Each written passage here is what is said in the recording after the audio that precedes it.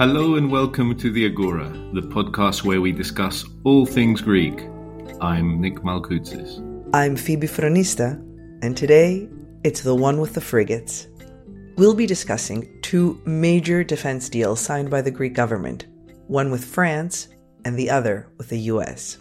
Greece has been trying to update and upgrade its defense capabilities and alliances over the past few weeks, and we're going to try to make sense of what's involved. But we'll also look at how these developments have gone down in Turkey, Greece's neighbor, but also the biggest potential threat to its national security. Towards the end of September, Greek Prime Minister Kyriakos Mitsotakis flew to Paris to meet French President Emmanuel Macron. The two leaders announced an extensive defense pact that involves Greece buying at least 3 frigates from France's Naval Group for a reported €3 billion. Paris also agreed to a mutual assistance clause that would involve French forces helping to defend Greece if it comes under attack. It comes on the back of Greece agreeing to buy another 6 French-made Rafale jets, taking the total that it's purchasing from France to 24. Wow, that's some shopping spree. But Nick, I'm kind of confused as to how we're paying for all this. Well, it's a good question, and one that's obviously being asked a lot in Greece, Phoebe. The total price tag for the ships, the planes, and so on is reported to be around €7 billion, and some reports even put it higher than that. Clearly, that's a huge amount of money for Greece if you consider our annual GDP is around €180 billion. And we've been spending a lot extra over the last couple of years due to COVID and so on. There isn't an easy answer to this. Basically, it's through the payments being delayed until the ships start to be delivered and so on. So it's not something that's going to burden the budget immediately. It'll be in the coming years, and obviously it will be spread over a few years. And you know, in political terms, it's always the case when there's such big defense purchases that it's rarely the government that makes them that is the one that actually has to foot the bill, because these go into the future, and someone else has to deal with the financial challenge. But nevertheless, it's a huge amount of money, and as we'll hear later on in the show, this aspect of the deal has certainly been challenged a lot domestically by people who've been critical of the agreements, or in the political arena, it was one of the subjects that was discussed most in Greek Parliament. So we'll come back to that issue, but the simple answer is the payments are in the future. They'll be spread over a few years, so it's not something that immediately burdens the Greek taxpayer. But as is always the case in such circumstances, the bill will eventually arrive on your doorstep. Well, not yours personally, Phoebe. I don't think you have €7 billion lying around. I don't, but I'm assuming it's the taxpayers. Yes, exactly. So keep paying those taxes, Phoebe. I see. Well, Mitsotakis and Macron have suggested that it is a historic agreement, and not just because the Greek Navy will be getting its hands on state-of-the-art warships, but also because a fellow NATO and EU member state has agreed to come to Greece's defense outside the framework provided by these two organizations. And here's a small clip of them discussing this. Έχει προφανώς κίνητρο εθνικό, καθώς θωρακίζει την πατρίδα μας. Έχει όμως και κίνητρο ευρωπαϊκό, αφού ενισχύει την κοινή αμυντική μας βιομηχανία. La Grèce est aux avant-postes, dans une région tourmentée, où les intérêts énergétiques et géopolitiques sont majeurs. Ils le sont pour la Grèce, ils le sont pour l'Europe, ils le sont pour la France. But the Greek government didn't stop just there with the deal with France. A few days later, Athens announced that it had renewed the Mutual Defence Cooperation Agreement, we'll call that MDCA for short, with the USA. The pact first entered into force in 1990 and has been extended at least for another 5 years. Among other things, the MDCA allows U.S. forces to use several bases in Greece for training and commits the two sides to mutually safeguarding and protecting each other's sovereignty. There is no question that these are two of the most significant defence deals Greece has signed in recent years, so we're going to look at what's so important about them and whether there are any objections to these agreements. Oh, there's objections. In signing both pacts, Greek officials made a point of saying that they're not designed to antagonize Turkey. But unsurprisingly, Ankara does not seem convinced. So we'll be hearing from two experts from Turkey to understand how Greece's defense agreements have gone down there and what the political situation is like across the Aegean at the moment. But first, we'll hear from Alexandra Voulouri, a foreign policy analyst here at Macropolis and a research associate with the Greek think tank Eliamep. I spoke to her about the deals with France and the USA and began by asking her what the Greek government is saying about them.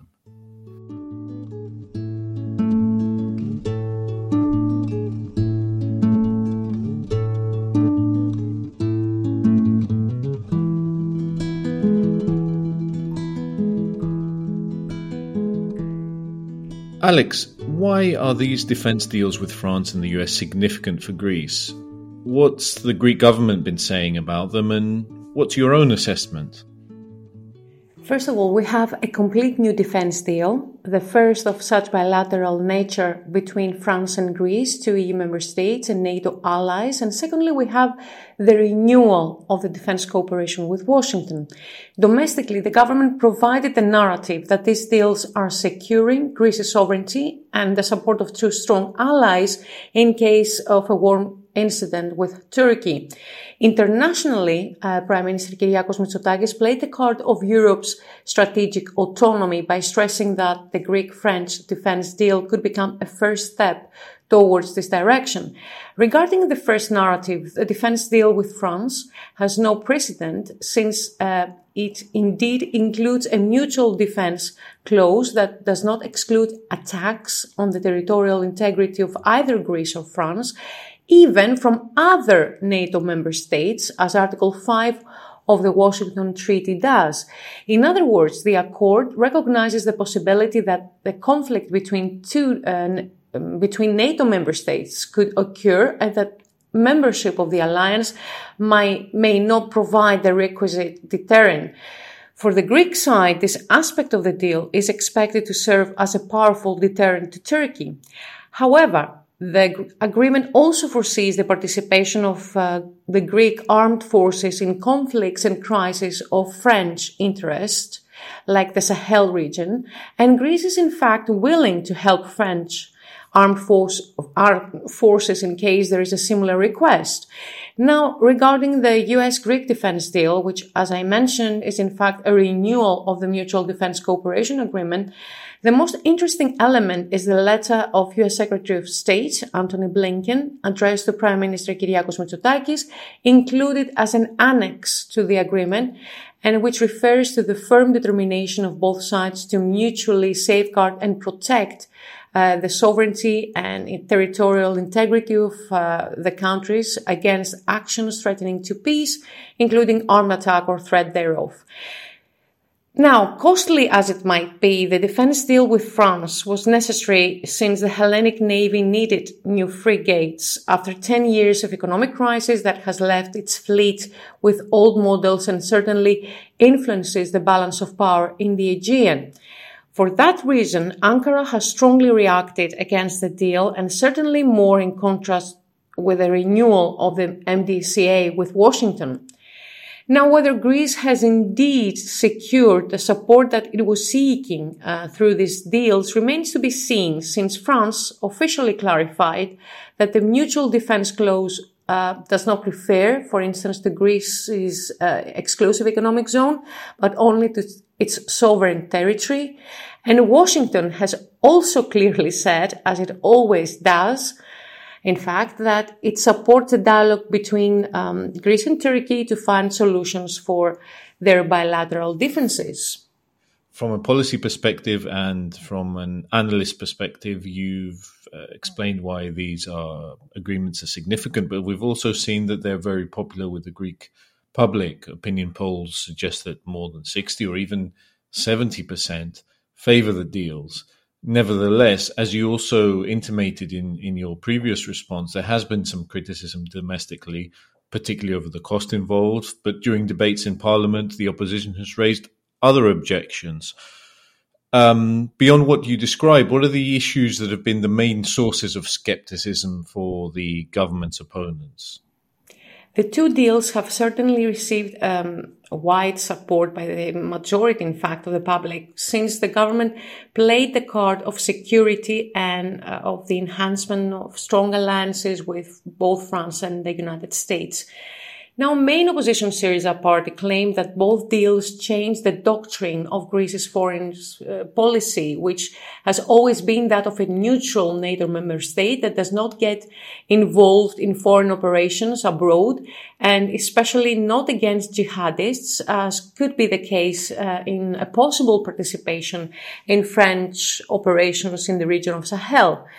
In the case of the MDCA, Syriza underlined that by signing the agreement with the United States, Prime Minister Mitsotakis becomes the first premier in Greece's modern history that has assigned military installations on Greek soil for an indefinite time.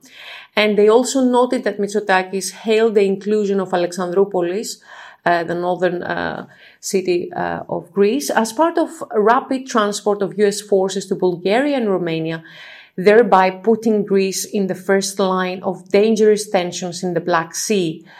Syriza also believed that the government offered more to the United States without receiving something substantial in return, apart from vague references regarding Greece's sovereignty. Now, why these arguments have not changed the public's views, I think partly due to the media. I think they played their own role, focusing more on the government's narratives. If you remember, there have been triumphant titles in the Greek press and the TVs with no real criticism or even references to the grey zones of these deals, which have been highlighted only by the opposition. Overall, Syriza did not manage to even convince with the argument about the cost of the purchase of the frigates. And that also says a lot politically, let's say, about the weakness of the opposition to convince the public, even with some rational arguments. And finally, Alexandra, in the wake of these deals, how would you sum up where Greek foreign policy stands at the moment? And I'm thinking here, is it, for instance, focused on Greece becoming a key regional player, especially in the Eastern Mediterranean? Or is it mostly focused on balancing any threat from Turkey, having a response to what it sees as the threat coming from the other side of the Aegean?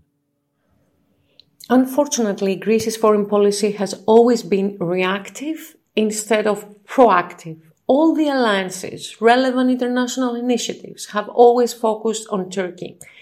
Well, Turkey is indeed the main problem of Greece. However, I think it is high time the Greek foreign policy to have a clear direction, even vision on several issues as part of a wider strategy.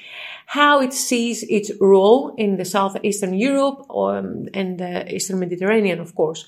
It should not be dragged by developments in the region, and also I think it should promote its own initiatives or even actions in several cases, conflicts, difficult situations in countries, neighboring countries, let's say. We could take, for instance, the example of Libya. Turkey has been there since forever, and particularly got involved in the Northern African country after the collapse of the Gaddafi regime. Greece has been absent and got alarmed only after the signing of the Turkey-Libya memorandum. The reason why Greece has not yet convinced all of its allies about being able to have a role and saying in Libya has been the fact that in all cases it played the card of Turkey and chose even sides in the conflict because of Ankara. That has been wrong, and at least now it has a chance to change things. Greece's participation, for instance, in the latest Libyan initiative about the stabilization of the country following several meetings between Greek officials with Libya's interim government ahead, of course, of the elections, it certainly proves that Greece is currently in the right direction and should and could follow similar tactics in other cases as well.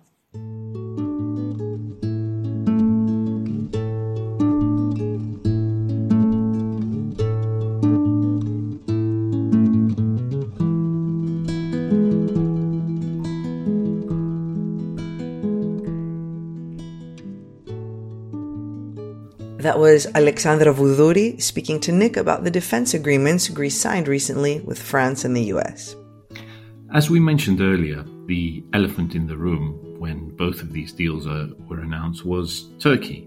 Relations between Greece and its neighbour have been shaky over the last couple of years, and Athens feels that it's become a bit of a punching bag of Turkish President Recep Tayyip Erdogan, who Greece accuses of being responsible for frequent violations of its sovereign rights. So we thought it would be useful to get two experts from Turkey to shed light on how the deals have gone down in Ankara, where Turkish foreign policy is heading, and what the political situation over there is like right now. I began by speaking to Aydin Selçen, a commentator for Arte TV and Medyascope TV in Istanbul, and someone with extensive knowledge of Turkish foreign policy, having worked at the country's foreign ministry for 20 years.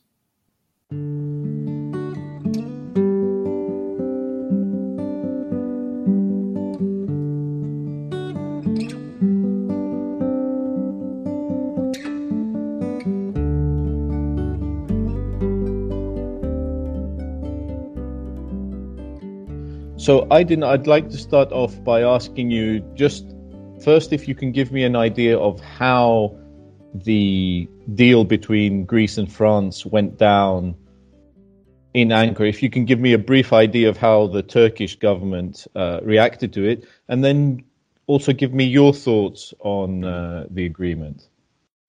To be honest, in short, it didn't go down well in Ankara. That is obvious. Although both France and Greece are NATO allies of Turkey, this pact is seen as reminiscent of 19th century, so to speak, backroom dealings, where in the Balkans and anywhere else in Europe, each power was plotting against the other behind the door. So that was probably the main line in Ankara, and probably generally here in Turkey. It is sort of, in a way, contradictory because between Athens and Ankara, or between Mr. Mitsotakis and Mr. Erdogan, the communication channels were open. Both foreign ministers visited each other, and the tensions seemed to go down. But this is, in a way, also a consequence of Ankara's own creation, because of the so-called assertive policies followed, especially in the East Mediterranean, and that ended in a cyclical way, and ended up hitting Ankara at last. Because if you push too much in diplomacy, as probably anywhere else, then pushback should be expected, as now seen by Greece and France, and also there is Egypt, Israel, and via Libya also there is France and other powers, so to speak. In Greece, there's a perception a bit that this deal with France, not only because it upgrades the capability of the Greek Navy through the new Belhara frigates that Greece will receive, at least 3, maybe more to come. And we also have the deal with the French-made Rafale fighter jets. But significantly, that this agreement with France also has this mutual defense assistance clause. In some circles in Athens, it's seen as a bit of a game changer in the East Med and vis-a-vis Greece's relations with Turkey. Would you agree with that assessment? Do you have a different take? As far as actually, I mean, I don't even think that we should look into really the fine print of this deal. But as far as now I am informed, it only covers the territory of Greece, but not the continental shelf and the executive economic zone. And honestly, no one would expect that any country, if that country is Turkey, would try to invade Greece, as far as I understand, and especially if those two countries are NATO allies. But being in such a competition between each other, both countries, Greece and Turkey, as we know, it became reference customers of especially German arms companies when it comes to submarines, other stuff as well. So it helps in a way. It helps business for others, but for both, you for one know better than anyone else. I mean, the economic situation in Greece, or the budget, does not look so bright. The numbers in Turkey too. The central bank reserves are in the red, and still both countries are like embracing each other and pulling together towards the depths of the sea. Perhaps we can call it the Aegean Sea. I mean, they are drowning each other, pulling each other down the Aegean Sea, which doesn't make sense at all. But this is like going through the motions. They play. I mean, both Athens and Ankara prefer to play this game since decades now, for a so-called perception of threat from each other, and probably that helps domestically in both countries. The politicians, I'm not sure about Athens, but in Turkey definitely this is part of the doctrine, which is a heritage from the either the end of the Ottoman Empire or the foundation of the Republic. I think the argument, and that's a fantastic analogy that you gave there. The argument in Athens would be that, look, Erdogan has been provocative, that he's done things in the Eastern Mediterranean, he's done things in the Aegean, we see him as a constant threat. There's also currently, this moment we're in, a bit of concern about the fact that he's under domestic pressure, and that might translate into something on the foreign policy front. From your perspective and with your experience, could you give us an idea of where Turkish foreign policy is at the moment, and whether there is basis to these concerns about Erdogan's approach to relations with the countries around Turkey? Short answer to that would be I don't know, and maybe the honest answer would be I don't know. And this I'm not saying really ironically. That would be the intellectually honest answer. But we can put it this way as well. Ankara's foreign policy, unfortunately for me, became unpredictable since a while now. And they believe this unpredictability, as in the military, as an element of surprise, as an advantage, which is, to my mind, not the case when it comes to diplomacy. Diplomacy, at the end of the day, it's not a chessboard game or a war. At the end, it's part of it's the art of the deal, art of communication, and it takes time. It is difficult to perhaps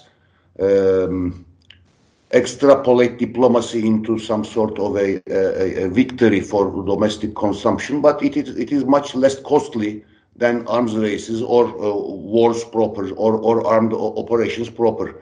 That is simple as that. But yes, Mr. Erdogan's foreign policy is unpredictable. He is in the election year. He is trailing behind his opponents now for the first time in opinion polls. So the tensions will rise. But tension will rise, meaning probably a military operation of limited scope in Syria, for example, to my mind looks more than probable and possible in the very next future, so to speak.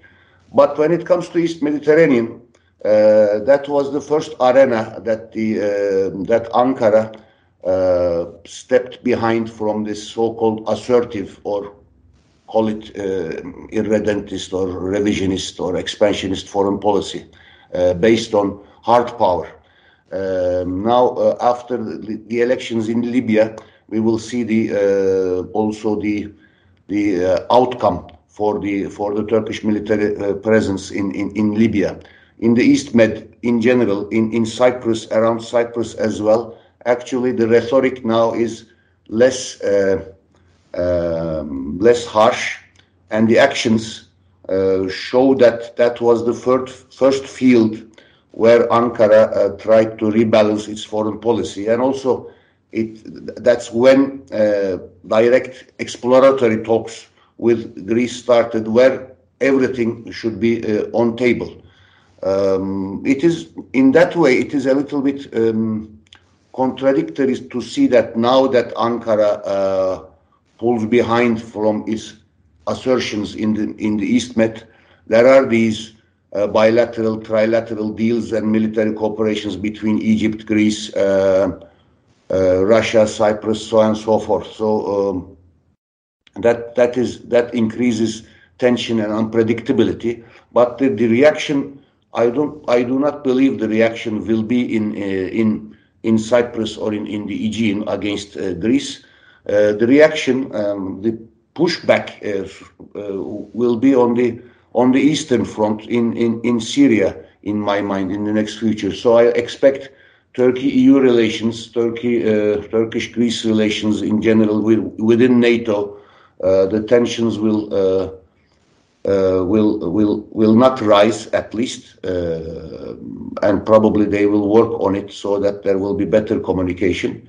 With between US and Russia, it will be more difficult because that entails Syria as well. But Turkey asked for a new batch of F-16s, for example, and try to mend fences with the US as well. With Russia, there is a give and take, the usual give and take process. So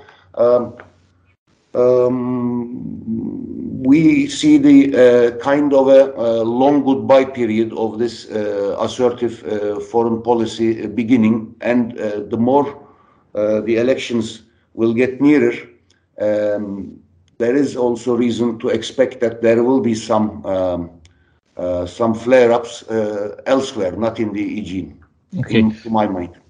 And Aydin, just to pick up on one of your last points there with regards to the US, obviously in the last few days, Greece has also renewed its defense cooperation agreement with the US, and we're often told over the last few years that US-Greek relations are at an all-time high. Is there concern about this in Ankara? Is there a feeling also, as you mentioned, because Turkey's relations with the US have been going through this rather prolonged, difficult period, is there at all a concern that the US has pivoted towards Greece and perhaps Turkey is not seen such a vital strategic ally for Washington at all? According to opinion polls, for example, like the one conducted by Kadir Has University, they do this every year to understand the Turkish public's outlook towards the different issues and different powers. Still, many in Turkey see the US not as a friend or ally, but one of the main threats for Turkey. And under the guise of anti-imperialism, starting from the from the, let's say, far left and going towards the Islamists. As far as I can see, including the opposition, there is some sort of a conviction that U.S. is not to be trusted. This is also based on the argument that U.S. is helping PKK's extension PYD, YPG in the east of Euphrates, and the more U.S. presence becomes expanded in Alexandropoli, Dedeach, and Crete. Sure, there is this understanding in Ankara that something is cooking behind the doors. If we add this to the strategic autonomy search of the EU, which is translated in Ankara that there will be now another defense organization than NATO, which Ankara will be out, but Athens will be in. That is also ringing the alarm bells. So yes, I mean, perhaps not the French-Greece cooperation, but especially the US-Greece increasing cooperation or increasing attention shown by US to Greece cuts across the line in Ankara, including the opposition, that raises eyebrows and that raises question marks. But at the same time, if you look at the last decade, for example, of Turkey's contribution to NATO exercises and operations and patrols from the Baltic theater through Polish airspace and traditionally in Black Sea, also Turkey's contribution to NATO exercises and operations are at an all-time high. So that should be taken note of, I believe. Okay, Aydin, obviously from your final point there, but everything that we've discussed, it seems that there will be plenty for us to follow in the coming months in our region, and it's never dull. Never dull, yes, and especially now that the elections are getting nearer, which looks like a historic turning point for Turkey. The unpredictability also will rise accordingly. Okay, we'll keep an eye on it. Thank you very much for your time, Thank you for having me, Nick. Bye-bye. Take care.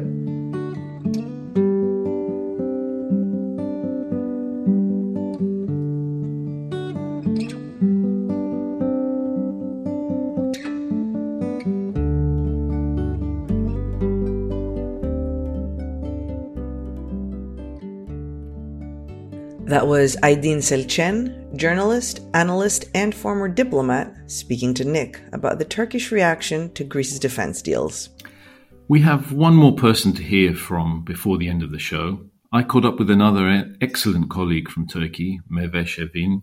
Meveş is a freelance journalist based in Istanbul, and she's also a writer. I began by asking her about the apparent turbulence that President Erdogan has run into lately due to economic challenges and low opinion poll ratings, among other things. Here's her take on the current situation in Turkey.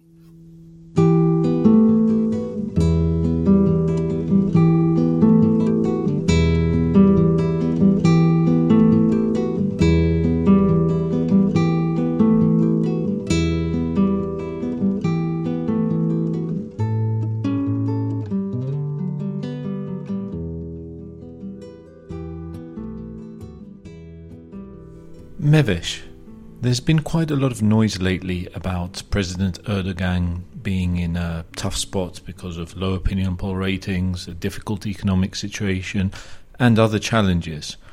What's your take on the situation? Yes, President Erdogan is not in a very good shape lately, according to polls. Not only independent polls, but also the polling firm called ORC, close to the AKP, actually published shocking, I might say, shocking news for AKP, because the AKP looks around 30%. and especially new coming voters, which will be, if the elections will be on 2023, there will be 7 million new voters. They are mostly voting for the CHP, it said. However, we have to note that there is a huge portion of voters who say they are hesitant, and a serious number of voters who are saying they won't go to the polling stations. I can say it's around in every poll. This section is around, in total, 30%. So the difference will be actually if voters go to the polling station and if they can decide. Why are they hesitant? Mostly, pollers say, these are AKP voters who cannot say right now which party they will choose. However, we still have time. Even if there is a snap election, things might change. So, although the CHP, main oppositional party, and E-Party, a nationalistic party, and their alliance with other small parties are having better results at the polls, it still doesn't mean that it's a definite victory. So it's a little bit early to say that actually the AKP and MHP alliance will be going in the next election. And of course, the economic crisis has its tolls among all politics in Turkey, because the inflation rates are crazy. Unemployment rates are actually much higher than the government is releasing government's figures. So people are really want to have some change. Another interesting point is that people on the polls say that they are against this Turkish type of presidential system. Remember that CHP and E-Party, the oppositional alliance, really is keen on changing the system. They are always vocalizing a new parliamentary system. We don't know for sure how that will work, but it has an effect on people. And people think actually that this system Erdogan has built is not working. But we will see when it happens, what happens at the elections. The HDP, People's Democratic Party, has a steady around 10%, which is actually for both of the alliances, be it AKP-MHP alliance and the oppositional alliance, will be critical in the coming elections. Mevish, we've seen in the past that when he's under pressure, President Erdogan turns to either domestic polarization or foreign policy, let's say adventures, to rally his supporters. There is a constant fear in Athens that Greece will be a scapegoat for the Turkish president. Do you expect this fear to be realized, or will Erdogan look for other ways to improve his political fortunes? Well, yes, President Erdogan has been known for years and years in creating a crisis with foreign countries in the world, and also stepping up with polarization. And I'm sure it won't be that much different in the coming next election. I'm not sure, though, if it will be another playground in the Aegean Sea, or maybe a greater playground in the Middle East. For example, the military operations in Syria and Iraq will continue. And it's sure that Erdogan is, again, also Bahçeli, AKP leader. He is a far-right leader. They are trying to get some points by being more aggressive.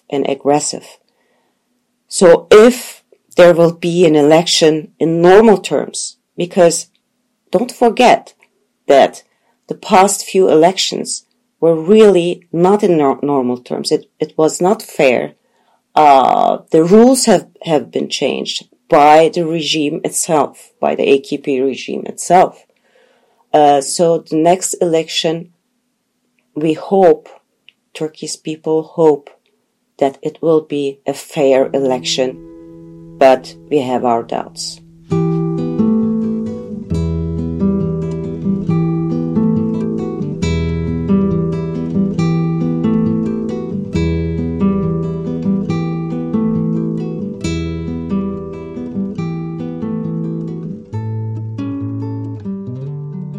That was Turkish journalist Meve Şevin talking to Nick about developments across the Aegean. And that brings us to the end of this podcast. I hope we've been able to give you some additional insight about the defense deals signed recently by Greece, which have been dominating headlines in Athens. Yeah, it was the top story, like, for days, it seemed, right, just frigates. But it was actually very enlightening for me to hear the thoughts of our Turkish experts, especially because Turkey really does seem to have been very much on people's minds when these agreements were signed, even though it was not mentioned by name. It was definitely a presence in the room, Phoebe. And with that, our presence on this podcast has come to an end. We thank you once again for listening to The Agora, which is brought to you by political and economic analysis service Macropolis. Please do subscribe and rate us on any of the platforms where the show is available. That's Spotify, Acast, Google, and Apple Podcasts. Until next time. Bye-bye.